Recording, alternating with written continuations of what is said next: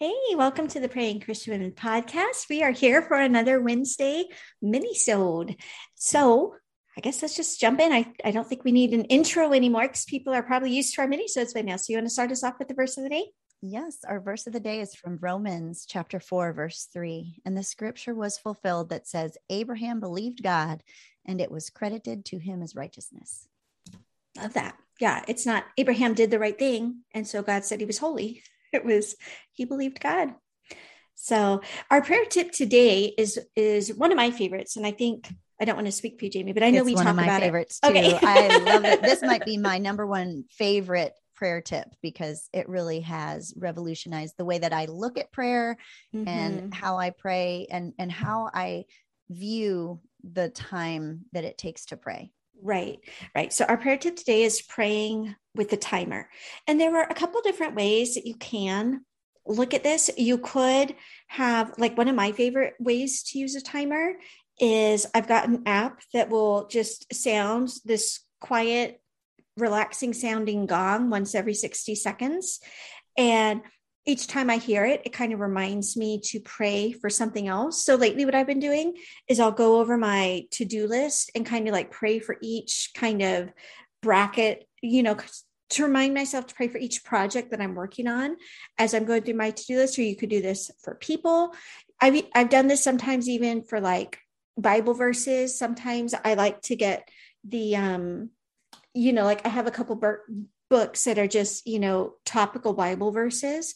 And sometimes to help myself slow down while reading scripture and be more meditative, I like to tell myself, okay, I'm going to kind of meditate on this verse until the timer beeps again. So that's one of the ways I like to use a timer when I pray. How do you use timers when you pray? So I like, if I am, to me, it's a little overwhelming to have something to pray about, particularly like confession or asking a question. Like if I'm going through like a list of questions to ask myself or to ask God prayerfully, to have it open-ended, I don't know, my brain just feels like that's too much. So the timer is like, okay, I just have 1 minute.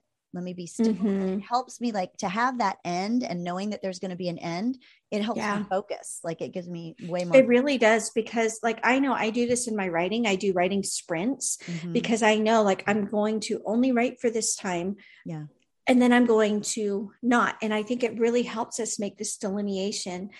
Whereas, if you've got the entire morning with nothing to do and you're like, I'm going to pray. Well, okay. I mean, and that's great. And some people are fine just sitting and praying, but some of us kind of are like, well, am I done yet? Should I finish now? I do this with exercise too, because otherwise it's like, well, how do you know when you're done? How do you know when you've done enough? Either that, or I find myself always wondering, like, is it almost time to be done? Should I be done now? And so just having the timer to make those decisions for me is useful. And other times what I'll do is instead of having like an interval timer where it's every minute, I'll be like, okay, I'm going to pray for 15 minutes. I'm going to take this topic, or, 5 minutes just to express gratitude. And of course, we talk about this all the time. If your mind wanders, it's not like you reset the timer or anything like that. But it's, it's just, this is kind of devoted time. Like I know you do this with even chores and stuff, right? I was just thinking about that. Yes. And sometimes I incorporate prayer into my chores because I do 10-minute timers a lot of times. And so as it's a great reminder to set that timer. And I've got, okay, I see, okay, what's a 10-minute task I can do in this room? Well, I can fold that thing of laundry. And as I'm doing that, I can pray for one specific thing. And then when I switch to the next thing, I can switch topics and it helps things not feel as overwhelming. Like if you think of the idea of like a really messy house and you don't even know where to start, but then you say, okay, I'm just going to do something for 10 minutes. Right. Prayer can be like that. Like there's a billion things that need prayer. I don't even know where to begin. And so you kind of sit with God and then you just sometimes give up. So if nobody's ever used a timer, I was so floored the first time. I'm like, okay, I'm going to pray for somebody. I'm going to set my timer and pray for 3 minutes for somebody. I thought that was going to be like, I'm barely going to be able to touch the surface, but at least it's a start. I'm like, 3 minutes. That's a long time to Are pray. Are we there yet? For one thing, because the focus is so directed.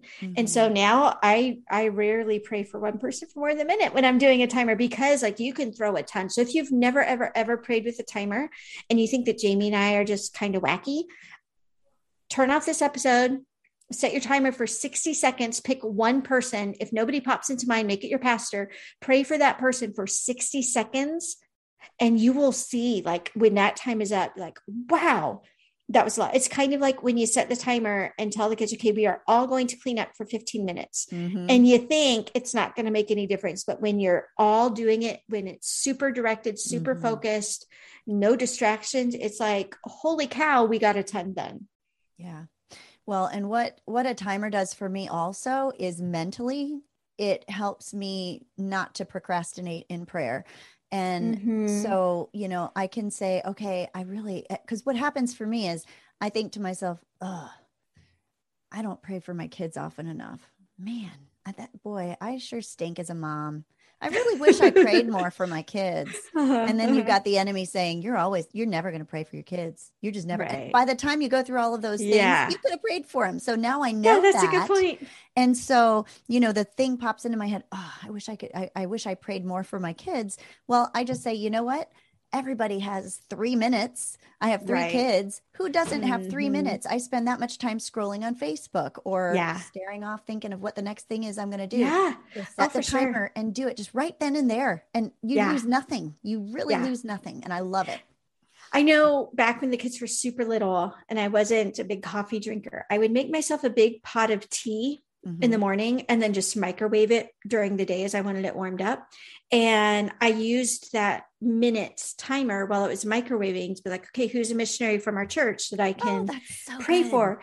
And I feel like one of the pitfalls that we can go into is we sometimes feel like we need to make a huge production of prayer.